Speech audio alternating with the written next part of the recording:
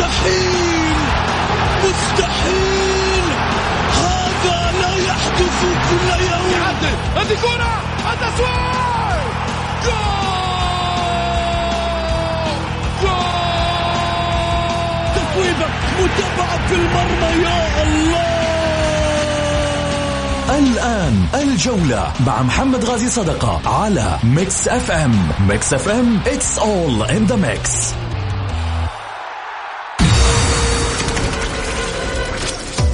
هذه الساعة برعاية موقع شوت. عيش الكورة مع شوت ومطاعم ريدان، الريادة يحكمها المذاق.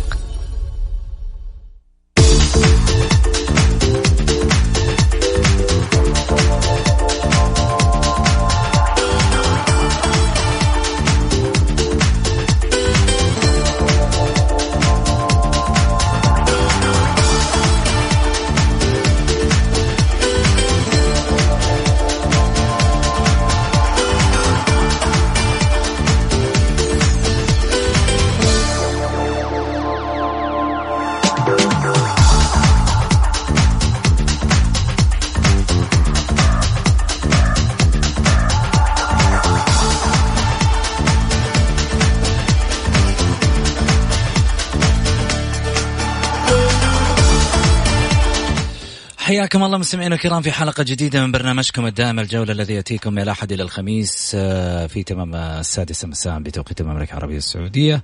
هذا أنا محمد غازي صدقة، رحب فيكم في ساعتكم الرياضية.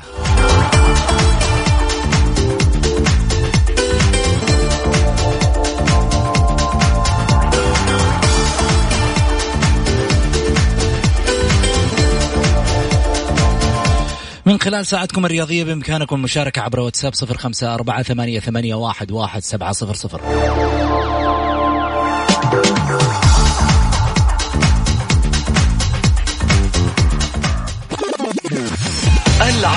عناوين الجولة. النصر والفيصلي ورئيس الفيصلي، ليه التأجيل؟ النظام من وين؟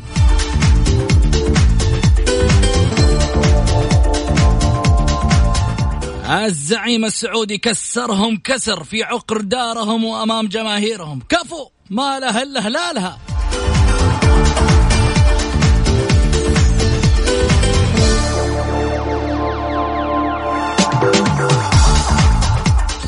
رئيس الاتحاد الحايلي يطلب منازلة ألميريا وتركي آل الشيخ.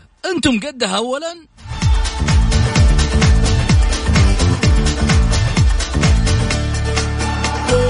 والحالات التحكيمية في بطولة آسيا وكذلك أيضا الدوري الاتحاد والتعاون على صافرة عبد الرحمن السلطان.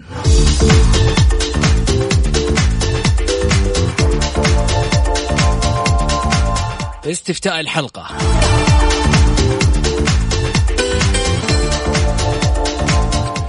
برأيك من يتأهل لنهائي كأس آسيا للأندية؟ الهلال، أوراوا ريدز الياباني، أم كذلك أيضا جوانزو الصيني، أم السد القطري؟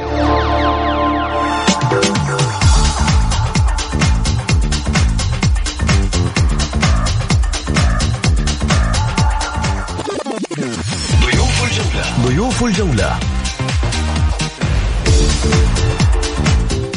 الناقد الرياضي الأستاذ حسن الشريف، والحكم السعودي الدولي والناقد وكذلك أيضا المحلل التحكيمي الأستاذ عبد الرحمن السلطان.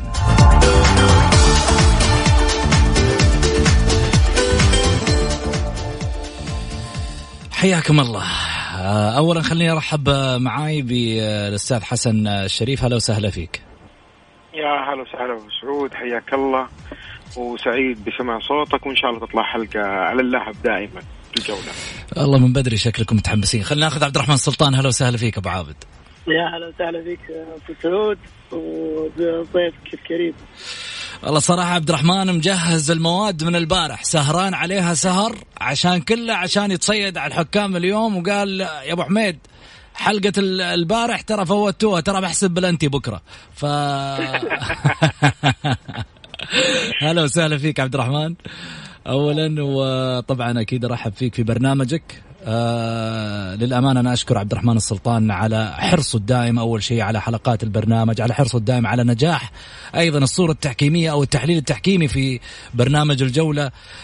أنا أعرف أنه في مجاله التحكيمي كان مثابر وحريص أنه هو يعني يوصل لحلم بالنسبة له كان كبير، لكن ربما في عالم التحليل يكون له شأن آخر. أنا أقول يمكن يعني صدفة ببرنامج الجولة أنه يعني طلع عبد الرحمن كضيف في حلقة من الحلقات، وبعدها برنامج الجولة يعني تشرف أنه يكون مثل هذا المثال للشباب السعودي كحكم دولي أنه يمثل برنامج الجولة في التحكيم. أهلا وسهلا عبد الرحمن. الله يسعدك أبو سعود على الكلام الجميل، وأنا اللي والله تشرف تواجدي في البرنامج، ونجاحك من نجاح الجميع أبو سعود. طول لي بعمرك. يمكن أصغر محلل حاليا. صحيح، وكنت أصغر حكم أعتقد. نعم. احنا لنا السبق في ذلك يعني الحمد لله. طيب ماسكين الأمور طيبة ولا لا حسن؟ لا أكيد. بصراحة كان تحكيمه رائع، والشغلة الثانية أنه محلل رائع بعد، فالله يوفقه إن شاء الله. وفعلا يعني إن شاء الله اليوم يجيب لنا صيد ثمين بإذن الله في حالات تحكيمية مميزة إن شاء الله. تحب العيد أنت، تحب العيد، تبغى العيد يا حسن؟ والله أتمنى، لأنه في أخطاء تحكيمية فادحة بصراحة، وأكيد إنه برنامج الجولة يكون حريص على إيضاحها للمستمعين إن شاء الله. أكيد نرحب كذلك أيضا معنا بكل اللي موجودين على البث المباشر في تويتر على صفحة الشخصية، وكذلك أيضا على صفحة الجولة _ميكس اف ام. خليني أروح مع عبد الرحمن. عبد الرحمن، إيش الحالات راح نبدأ فيها؟ مباراة الهلال والسد أم الاتحاد والتعاون؟ نبدأ بمباراة السد والهلال. كان طاقم تحكيم عماني الحكم أحمد الكافي، يعتبر من الحكام المميزين في القارة الآسيوية. طبعا عندنا في المباراة 4 حالات، ويعتبر هو أدار المباراة بشكل جيد جدا، لأن الأخطاء لم تؤثر على نتيجة المباراة. عندنا الدقيقة 27 كان في ركلة جزاء لصالح نادي الهلال للاعب محمد البريك، لم يحتسبها الحكم وأمر باستمرارية اللعب. عندنا الدقيقة 34 انذار اللاعب رقم 3 من نادي السد اللي هو عبد الكريم حسن للاعتراض. طبعا للأمانة راح أتكلم عن الحالة هذه بشكل كامل. تمام. غير مقبول أول شيء من اللاعبين الاعتراض بالطريقة هذه على حكم المباراة، سواء أكثر من لاعب اعترض بطريقة غير مقبولة. وكذلك عشان أنا ما أكون في صف الحكم بشكل كبير، غير مقبول من الحكم دفع اللاعب بالطريقة هذه. طيب إيش يترتب عليه يا عبد الرحمن لما الحكم مثلا يقدم على حالة مثل هذه؟ إيش يترتب عليه مفترض؟ طبعا الاتحاد الآسيوي هو راح يقرر إيش اللي راح يترتب على الحكم. ربما يعتبر أنها ردة فعل، لأن محاولة زي التهجم وزي كذا ردة فعل من الحكم، إنه ما يكون له أي ضرر أو أحد يمد يده عليه، يعني طبيعي. لكن أنا أشوف أنها ردة فعل طبيعية بحكم أكثر من لاعب يعني تهجموا عليه بطريقة غير مقبولة. تم منح الانذار للاعب للاعتراض، سواء انه ركل الكوره، كذلك توجه الحكم المباراة واعتراضه بشكل غير مبرر. طبعا نص القانون يقول الاعتراض بالقول او الفعل يعتبر سلوك غير رياضي وينذر عليه اللاعب. الحالة اللي جت بعد الانذار، اللاعب استخدم قدمه في وانت بكرامة دعس قدم الحكم بطريقة شبه متعمدة، ما أبغى أدخل في النيات، لكن الطريقة شبه متعمدة من اللاعب إنه دعس على قدم الحكم. الحكم في الحالة هذه طبعا أي محاولة اعتداء على حكم المباراة قرار يكون الطرد، وأتوقع لجنة الانضباط في الاتحاد الآسيوي لا يعني ما راح تكتفي بالطرد، لأن العقوبة على حكم المباراة راح يترتب عليه عقوبات أكثر. عندنا في الهدف السد الأول ما في تسلل من لاعب السد الهيدروس، طبعا القرار الصحيح من الحكم ومساعد استمرار اللعب لا وجود تسلل. عندنا الدقيقة 3 تقريبا أو الدقيقة 46 من الشوط الثاني، عندنا انذار اللاعب اللي هو قابي للاعتراض نفس الطريقة، اعترض بطريقة غير مقبولة منه، يعني في أكثر من أول. اللاعب اللي هو بغداد بن جاح اعترض بأكثر من مرة طريقة غير مقبولة. عندنا الهدف الثاني للسد اللي هو ألغاء الحكم بداعي التسلل، قرار صحيح لتواجد المهاجم كأقرب ثاني منافس من الكرة والمرمى، فالتسلل كان قرار صحيح في الألغاء. هذه الحالات الموجودة في مباراة السد والإعلام. كم تقييم الحكم؟ تقريبا لأن الأخطاء لم تأثر في المباراة 8.1. هذا الطاقم بالكامل. نعم 8.1. طيب نروح لمباراة الاتحاد والتعاون. الاتحاد والتعاون عندنا 3 حالات. الحالة الأولى الدقيقة 25 اللي هو هدف ملغي النادي الاتحاد لمس الكرة باليد. طبعا الحالة هذه خلنا نتكلم إن طبق تقنية الفيديو فيها، ركلة ركنية لعب فيها المهاجم، وهذا اللي تكلمنا عليه في الحلقة الماضية عن لمسة اليد والتعديل. التعديل على المهاجم فقط وليس على المدافع. طلب الحكم الفيديو من الحكم عدم استئناف في اللعب، التريث، العودة لتقنية الفيديو لمشاهدة الحالة. شاهدنا اللقطة، الحكم بعد ما شاف الفيديو رجع ووضح أن الكرة باليد وتم إلغاء الهدف. هذا القرار الصحيح، لأن التعديل على لمس الكرة باليد سواء تعمد أو غير تعمد، أي كرة باليد للمهاجم يعتبر خطأ على طول. عندنا الدقيقة 43 ركلة جزاء النادي التعاون، لم يعلن عنها حكم المباراة ولم يرجع لتقنية الفيديو. هنا في الدقيقة 25 رجع لتقنية الفيديو، دقيقة 23 ما رجع لتقنية الفيديو. كذلك عندنا الدقيقة 48 ركلة جزاء النادي الاتحاد لم يعلن عنها حكم المباراة ولم يذهب إلى تقنية الفيديو. يعني هنا نرجع ونتكلم عن التفاوت في تقنية الفيديو. البروتوكول وضح أشياء رئيسية في تقنية الفيديو. 4 الحالات اللي ذكرناها في البداية، ركلة جزاء أو مو بركلة جزاء، هدف صحيح أو غير صحيح، اللي هو مستيك اللي هو خطأ من الحكم، انذار اللاعب رقم 10 والمنذر اللاعب رقم 15. لابد ان الحكم الفيديو ينبه الحكم ان اللاعب المنذر رقم 15. وعندنا حالات الطرد المباشر، هذه لابد حكم الفيديو او يجب على حكم الفيديو تنبيه الحكم والعودة الى تقنية الفيديو لتوضيح اللقطة للحكم. نعم. إن قاعدين نشوف ان الحكام ما ادري شلون طريقتهم في الفيديو، حالات يروح يشوف، حالات ما يشوف، يعني ما ادري ايش اللي قاعد يصير بينهم. تمام. كم تقيم حكم المباراة؟ في المباراة هذه طبعا المباراة انتهت 3-1 تقريبا النادي الاتحاد. عندنا الهدف الملغي صحيح، ركلة جزاء للتعاون كانت دقيقة 43، ركلة جزاء للاتحاد. الأخطاء لم تأثر على نتيجة المباراة بشكل عام. تقييم تقريبا 7.9. السؤال اللي بطرحه عليك، الهدف حق زياد الصحفي اللي ألغي، الكرة لامست يد اللاعب وليس يد اللاعب اللي راحت للكرة، هل في يعني في تقدير من الحكم يكون، ولا برأيك انه هي مدام لامست اليد هناك خطأ؟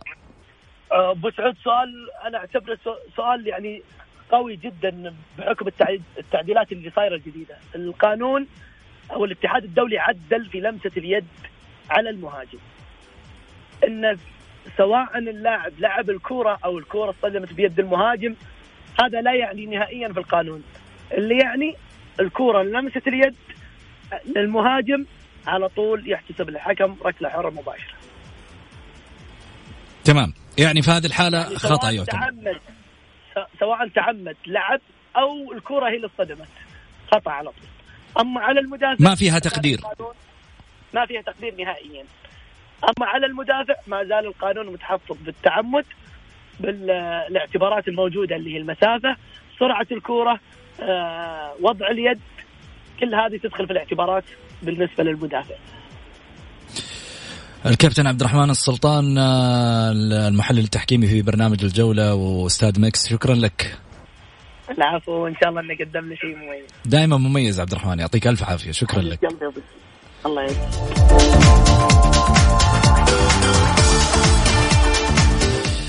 طيب خلينا نروح لحسن الشريف. حسن مرحبتين. يا أهلا وسهلا أبو سعود، بس في إضافة. الله تفضل. وين راح حسن؟ طيب نطلع فاصل.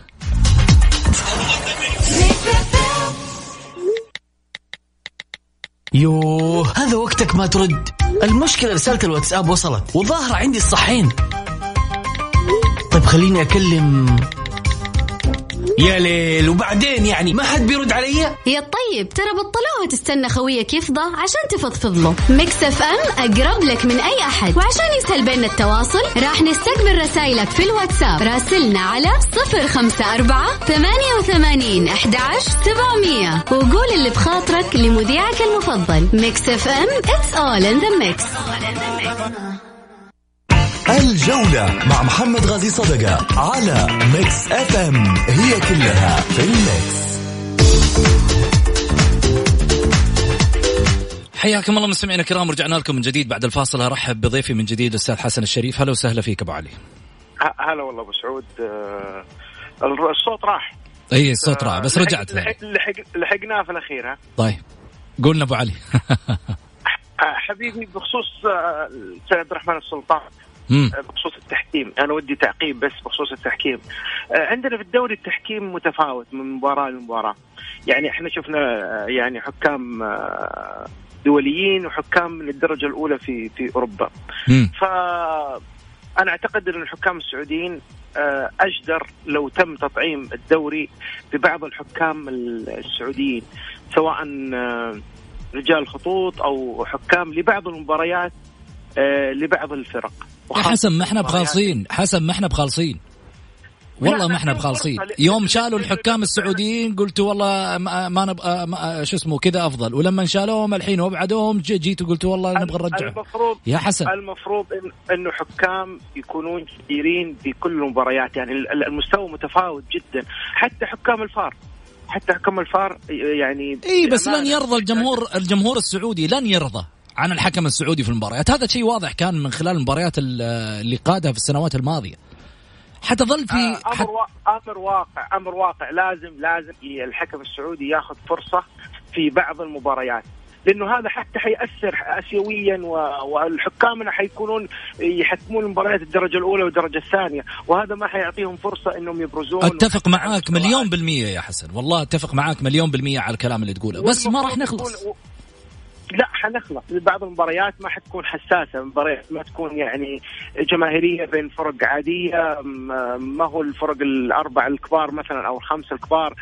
أنا أعتقد أنه تطعيم بعض المباريات ببعض الحكام السعوديين، مثل ما هو حكم رابع موجود وحكام سعوديين، لا نطعمهم في بعض المباريات بشكل معين. وأنا أعتقد أنهم أجدر من بعض الحكام من الدرجة الأولى في أوروبا. يعني احنا شفنا مستوى متفاوت جدا جدا جدا، وفي أخطاء بصراحة أثرت على كثير من المباريات. جميل. خلينا نروح معاك على موضوعنا الأول، تأجيل مباراة النصر والفيصلي في الجولة السادسة من دوري كأس الأمير محمد بن سلمان. طبعا أصدرت لجنة المسابقات برابطة الدوري السعودي للمحترفين قرارها بتأجيل مباراة النصر والفيصلي ضمن الجولة السادسة من دوري كأس الأمير محمد بن سلمان للمحترفين، والتي كان مقررا لها أن تقام يوم السبت 5 أكتوبر القادم، لتقام يوم الأربعاء 6 نوفمبر على استاد الأمير فيصل بن فهد في مدينة الرياض في تمام الساعة 7:55 مساء. أوضحت اللجنة في تعميم أرسلته إلى الناديين أن قرار التأجيل جاء بناء على خطاب مدير عام تشغيل المنشآت الرياضية بالهيئة العامة للرياضة، والمتضمن انشغال استاد الملك فهد الدولي بالرياض بفعاليات موسم الرياض، وعدم جاهزية استاد الأمير فيصل بن فهد بالرياض في الوقت الحالي لإقامة المباراة في موعدها المقرر سابقا، واستنادا إلى نص الفقرة الخامسة في المادة 9 من لائحة دوري كأس الأمير محمد بن سلمان للمحترفين. طيب سؤالنا اللي يطرح نفسه، في ملعب نادي الهلال استأذنوا من نادي الهلال يا جماعة الخير عندنا مباراة مؤجلة ومفترض أن هي تقام، بدل ما أجلها شهر بكاملة، وفي النهاية يعني السبب بسيط جدا، ونادي الهلال أعتقد لن يبخل على جاره النصر في النهاية. لا معك. ها هل تتوقع يا أبو سعود إن نادي الهلال يرضى إن نادي النصر يلعب في ملعبه محيط الرعب؟ هل تتوقع إنه صارت قبل كذا وحظ النصر للمرة الثانية بنفس المشكلة وتم تأجيل المباراة ونقلها وكذا؟ يعني مستحيل الهلال يقبل أو جمهور الهلال يقبل إنه جماهير النصر تكون في محيط الرعب. طيب ما أعتقد بس أنا أعتقد إنه النصر حظ مع لجنة المسابقات حظ يعني عاثر إلى حد ما، لأنه ممكن نقل المباراة إلى الملعب الفيصلي وينتهي الإشكالية هذه كلها، والدور الثاني يتم اللعب بالرياض. طيب. ولكن التأجيل هذا حيسبب كثير من الربكة في يعني للفريقين في الإعداد لهم، إعداد المباريات هذه. تفضل. أنا أعتقد إنه هذه مشكلة لا زالت مشكلة مع لجنة المسابقات ونادي النصر. يعني نادي النصر حظيظ في من لجنة المسابقات في تعثر كثير من أموره، والله يعين النصر. طيب جميل. في تقريبا اللي أنا كنت أبحث عنه عن خبر ربما يعني اللي هو المهندس ناصر الراجحي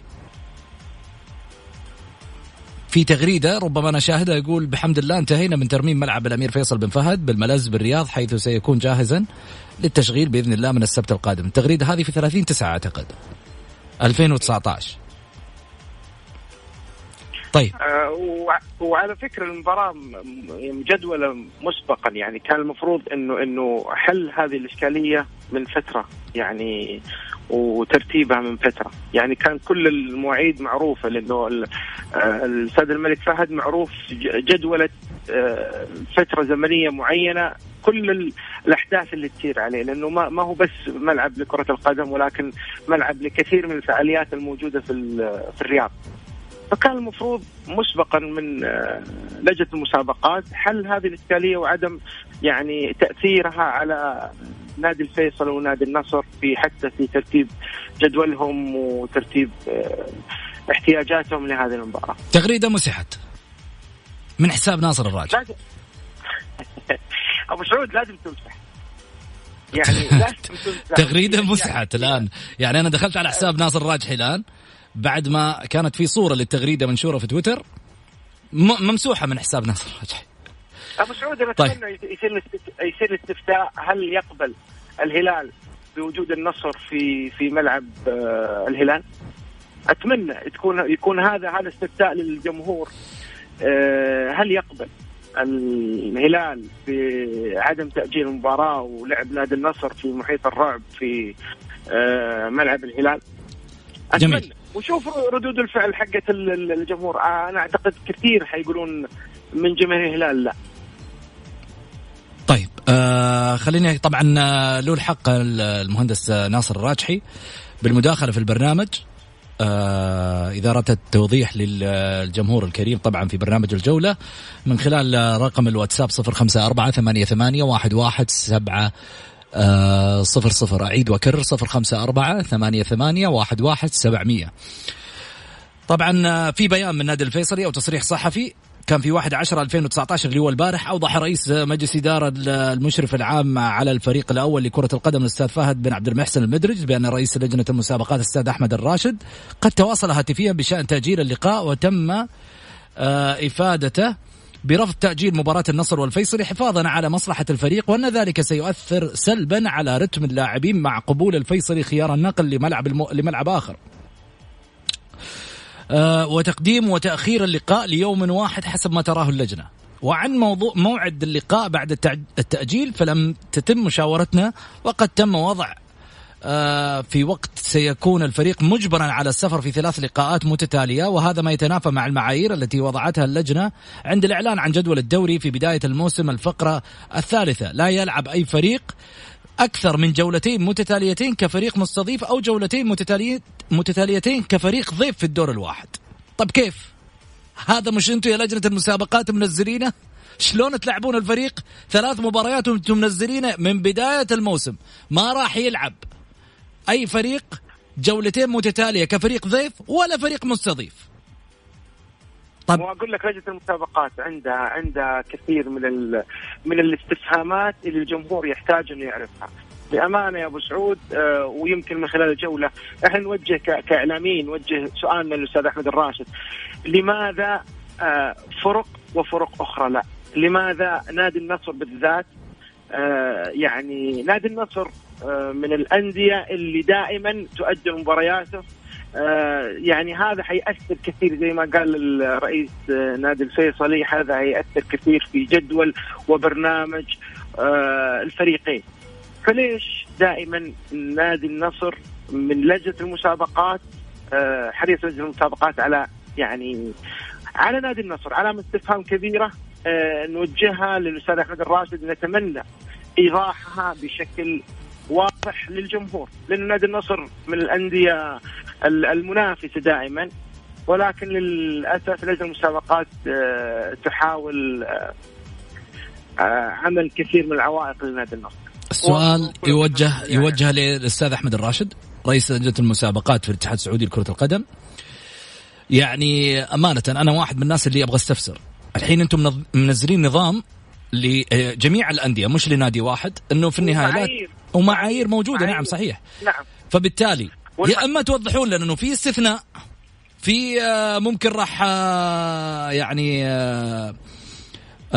تغييرات ممكن تصير على كيفنا، يعني عشان نفهم إيش البروسيجر اللي راح يمشي عليه الدوري. صحيح. لازم توضح لي أنا كمتابع رياضي، كمشاهد، كأي كان، عشان مثل هالظروف تكون واضحة أمام الجمهور. راح يستثنى، راح يكون عندنا قاعدة استثنائية لفريق معين، راح يكون عندنا قاعدة استثنائية لخط معين بسبب نقل المباراة لملعب آخر، عشان لا تجي لا تحرج نفسك ولا تحرج الأندية، ولا كمان أنت في النهاية تقول والله الإعلام ما له دور معانا ولا ما يدعم معنا. ما أنت عندك أخطاء، هذه خطأ واضح الآن، والجمهور يحتاج لتوضيح، سواء جمهور النصر أو جمهور الفيصلي. تفضل حسن.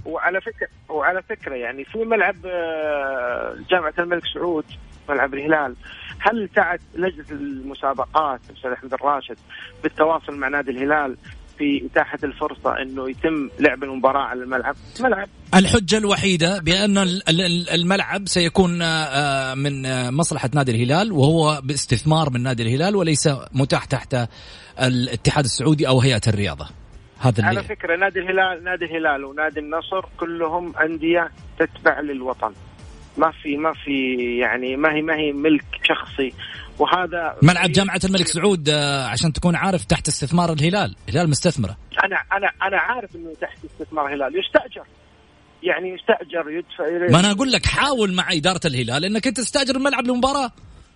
بالضبط، إيش المشكلة؟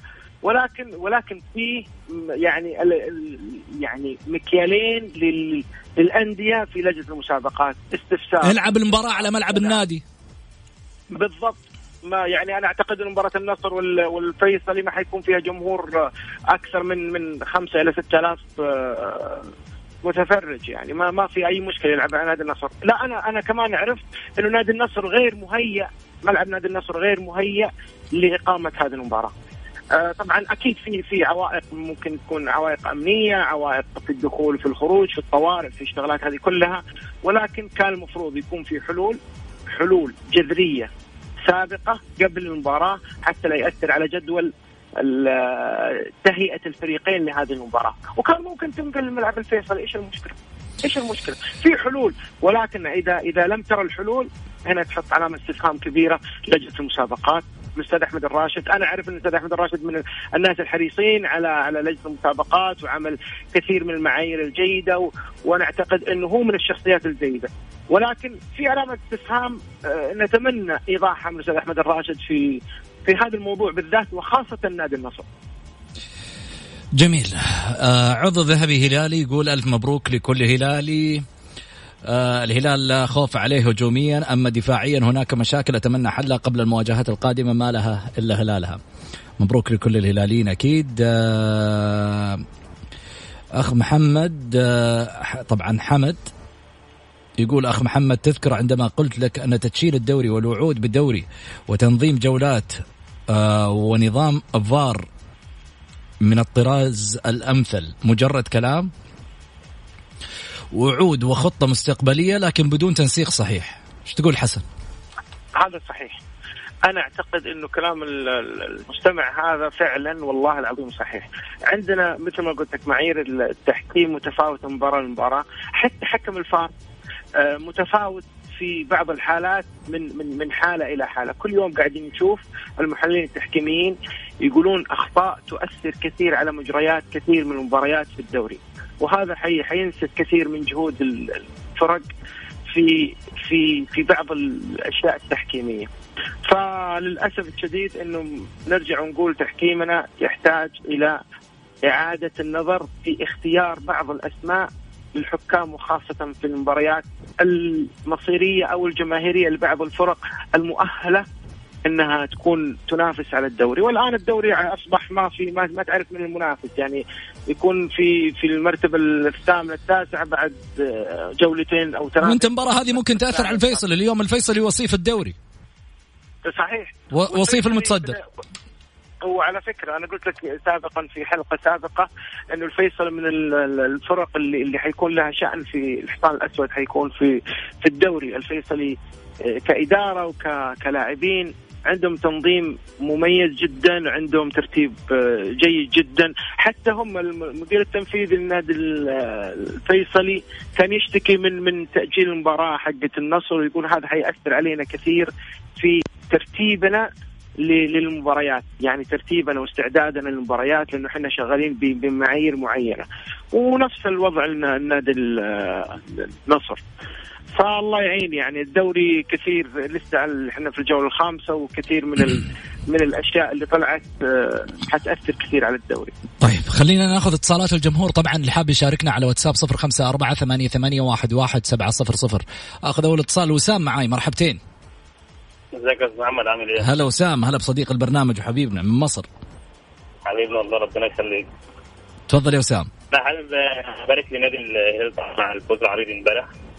مبروكين اكيد، زي ما توقعنا قبل كده او دعينا. لو حضرتك فاكر متذكر الاتصال اللي قبل كده لما قلنا لما كان السد تفوق على النصر. صحيح، قلنا ان شاء الله الزعيم ان شاء الله بإذن الله. إن شاء الله يتوج الهلال بهذه البطولة اللي نتمنى من خلال أن يكون هذا الفريق السعودي هو بطلا لدوري أبطال آسيا إن شاء الله. إن شاء الله، حتى ويعيد الأمجاد الكرة السعودية، يعني الغيبة بقى لها فترة عن البطولات القارية. بإذن الله يا رب إن شاء الله. دائما تفضل. كنت قلت لي برضه إنك تبارك للأهلي على الفوز بالسوبر. يا عم ده ما فيش كلام، ده أنتم مكسرين الدنيا في مصر. مبروكين لكل الأهلاوية. بيلقبوه بإيه في مصر عشان أنا حافظ اللقب؟ الأهلي الشياطين الحمر. الشياطين الحمر، تفضل. الشياطين الحمر. الأهلي حديد. نادي القرن. نادي القرن.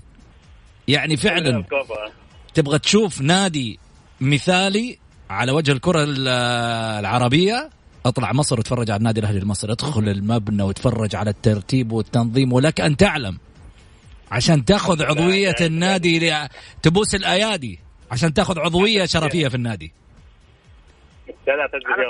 مش بس عشان معاك فلوس، لا، لها معايير معينة هناك في أعضاء الشرف عندهم في النادي الأهلي المصري. عشان كذا النادي ماشي وناجح.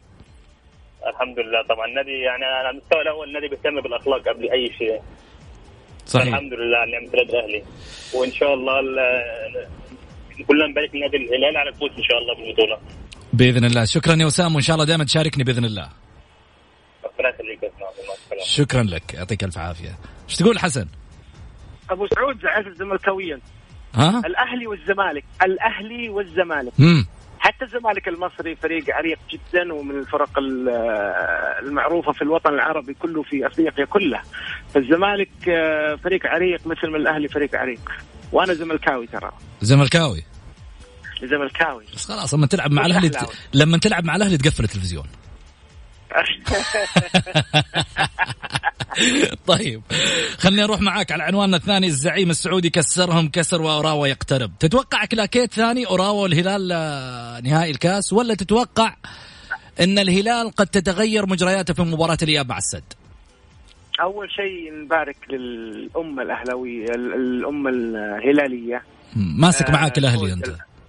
لا، الأهلي على فكرة، لأنه إحنا دائما في برنامج نتكلم عن الأهلي، بس الهلال أمس كان يعني فريق رائع. أمس أسعدنا جميعا كسعوديين إنه الهلال فاز بنتيجة عريضة، حتساعد كثير في مباراة القادمة إن شاء الله. شو لحظة، وش تقصد بأنه دائما في البرنامج نتكلم عن أهلي؟ لا تحسسني إن المركز الإعلامي هنا. لا نتكلم عن الأهلي، لأن الأهلي كله مشاكل. الأهلي السعودي. أيوة، إحنا على فكرة في الجولة حريصين على عرض كل المشاكل وطرح حلول، بعض الحلول والاستفهامات الموجودة في الأندية. وأكثر نادي كان متعرض لكثير من المشاكل والعوائق كان نادي الأهلي في الفترة الماضية. صحيح. أي، فعشان كذا تعرف أنا أحب استفزك شوي حسن، بس ليس أقل ولا أكثر. لا استفز زي ما تبغى يا أبو سعود، بالعكس أحلى استفزاز.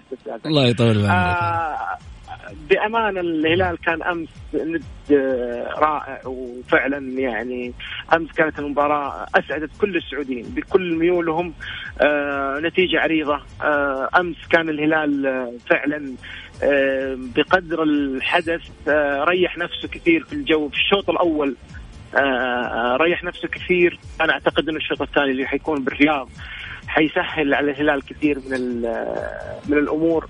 أنا أعتقد أن الهلال مؤهل جدا إن شاء الله للعب المباراة يعني النهائية بإذن الله وبحوله تعالى. وأنا أعتقد أنه إن شاء الله نرد الدين الأوراوا، ويكون الهلال متوج إن شاء الله بكأس آسيا، ويكون الفريق السعودي اللي يعيد أمجاد إن شاء الله آسيا عما قريب بإذن الله. واحد يقول كاتحادي أبارك للهلال، طبعا هذا على الواتساب، التأهل المستحق ومن كل قلبي، لكن بعد ما شفت أهداف أوراوا الصاروخية الظاهر الجماهير بتردد في النهائي العب يلا الله يستر. طيب خليني أقول لك شغلة. لا. أنا ما أعتقد. خلنا على فكرة أبو سعود، يعني للأسف الشديد إنه هذول بعض الأشخاص محبطين جدا. نادي الهلال الآن يمثل الوطن، صحيح، بدون أي شعارات، بدون أي شيء. الهلال الآن هو ممثل المملكة العربية السعودية في آسيا بكل الميول، بكل الأطياف، بكل الأشياء. إحنا كلنا مع الهلال. الهلال يحتاج إلى دعم جماهيري، سواء من جماهيره أو من جماهير الأندية الأخرى. لا تشجع الهلال أو ما تبغى تفوز الهلال، ولكن أسكت. يعني الفترة القادمة فترة إنه الهلال حيمثلنا كلنا. أقول لك شيء، فريق والله جدير جدا إنه إن شاء الله يحقق كأس آسيا. حسن حنغني بإذن الله وراوا إيه اللي أنت جاي تقول عليه. حنروح فاصل إن شاء الله بإذن الله. والله الهلال يستاهل. اجتهد فريق فعلا، اجتهد سواء في المجال الإداري أو في استقطاب اللاعبين في أمور كثيرة. الهلال مؤهل الآن إنه إن شاء الله يحقق كأس آسيا، وإن شاء الله بجدارة وبفوز عريض ومباراة نهائية إن شاء الله. نبارك البعض كلنا بفوز إن شاء الله الهلال إن شاء الله بإذن الله. نطلع فاصل.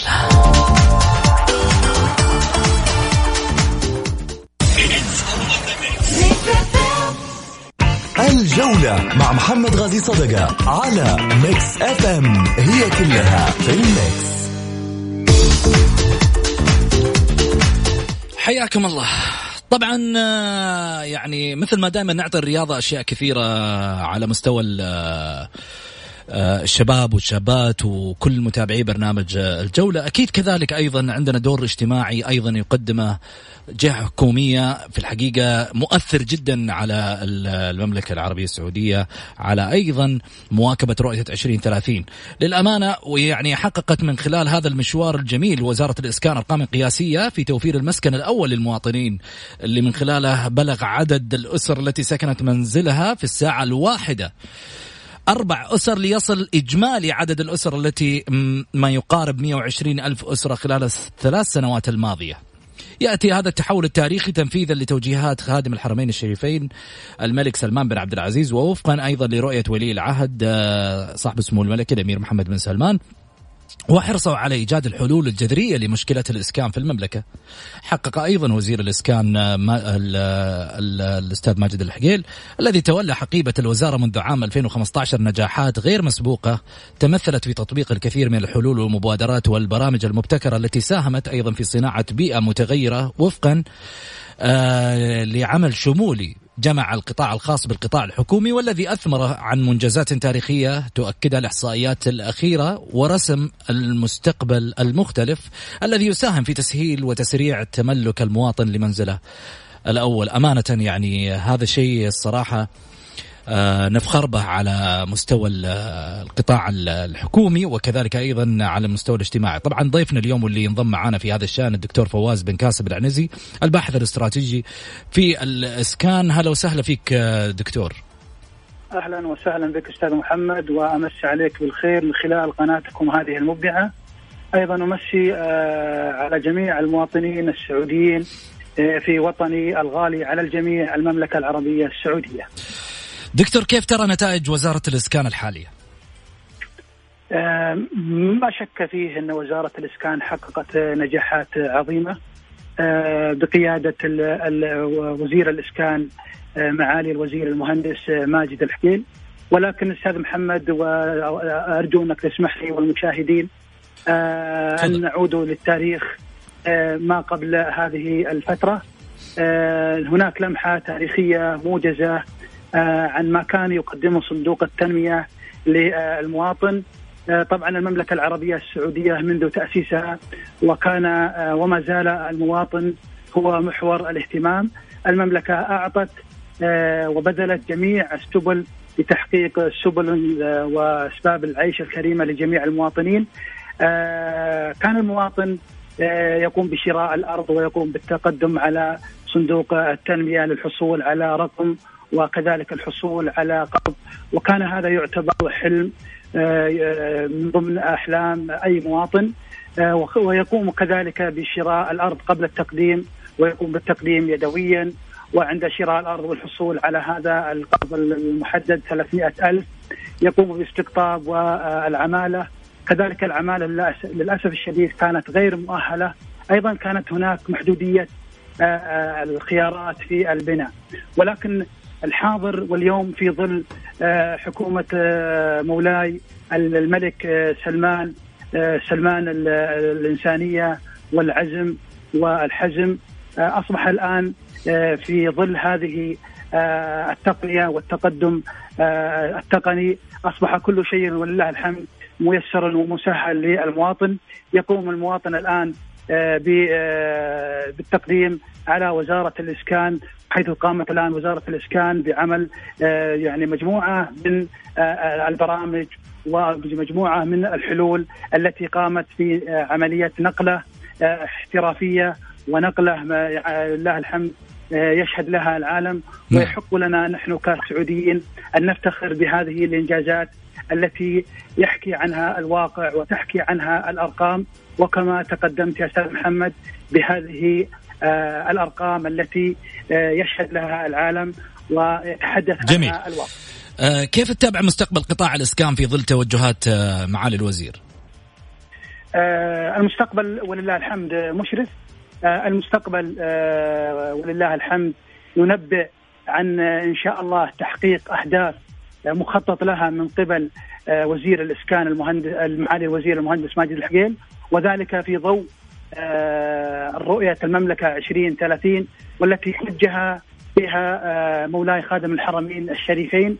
هذه الخطة الاستراتيجية الرؤية 2030 والتي تحمل في محاورها وأهدافها الرئيسية والفرعية والتفصيلية كل بشائر الخير والبركة للمواطنين. ومن ضمن برامجها الرئيسية برنامج الإسكان والتي تتولاه وزارة الإسكان وفي مقدمتهم وقائدهم المهندس ماجد الحقيل، والذي قام بعمل تطوير لهذه الوزارة من خلال التطوير الإداري وإعادة الهيكلة واستقطاب مجموعة من الشباب السعودي والذين يتميزون بالكفاءات الإدارية من الجانب التخطيط الاستراتيجي والتنفيذي والمتابعة.